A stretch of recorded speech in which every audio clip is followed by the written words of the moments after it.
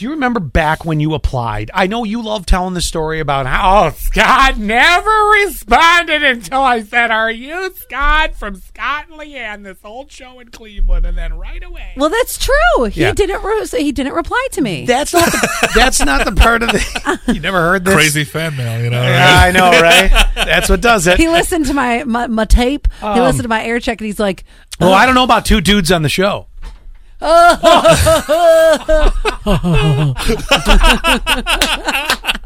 I'll high five you from over here. Thank you. But do you remember the other part of your about your application that was very important? How much money I was making? No, that we request that you send us your STD test results. Oh God! Did you hear? Negativo. This poor 27-year-old guy freaked out when applying for his dream job. This has got to. I mean, because look, your dream job and working with Scott Free. And I mean, imagine if you had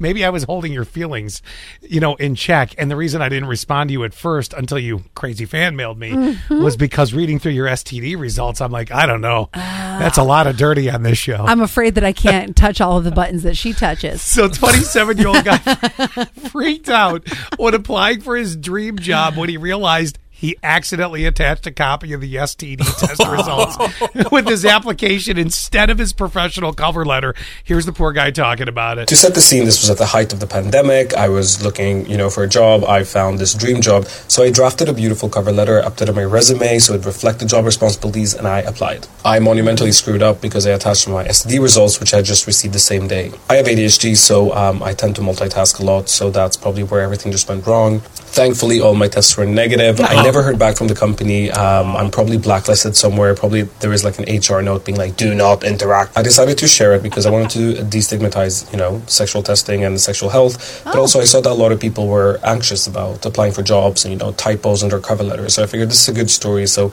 people feel less anxious over their own mistakes. You don't have to explain it. It's just, you're right. It was just a good story. It was that moment. Yeah, but as the boss, would you hire him knowing that he was not very attentive to detail? Well, okay, I see. Now, I'm glad you asked that question because I thought you were going to say, got a clean bill of health, because then I'm pretty sure that falls under that's like asking how old you are in an interview. Really can't ask. Let's pretend his name is Nigel. So, Nigel. He did sound like that. Yeah. So, Nigel, could you please send over this important file to the CEO of Corning Incorporated? Yeah. And then Nigel ends up sending his STD test over there.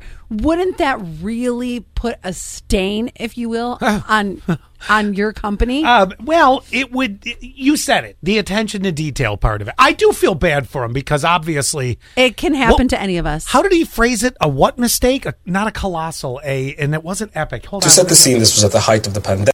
I monumentally screwed up. Monumentally screwed up. I love that phrase. I wonder if somebody else, though, is going to reach out to him because his TikTok now has so many followers that people are paying attention to him. I appreciate the honesty from him. And, here's the thing. All right, I understand this company. They didn't want to hire him. I mean, our company would have.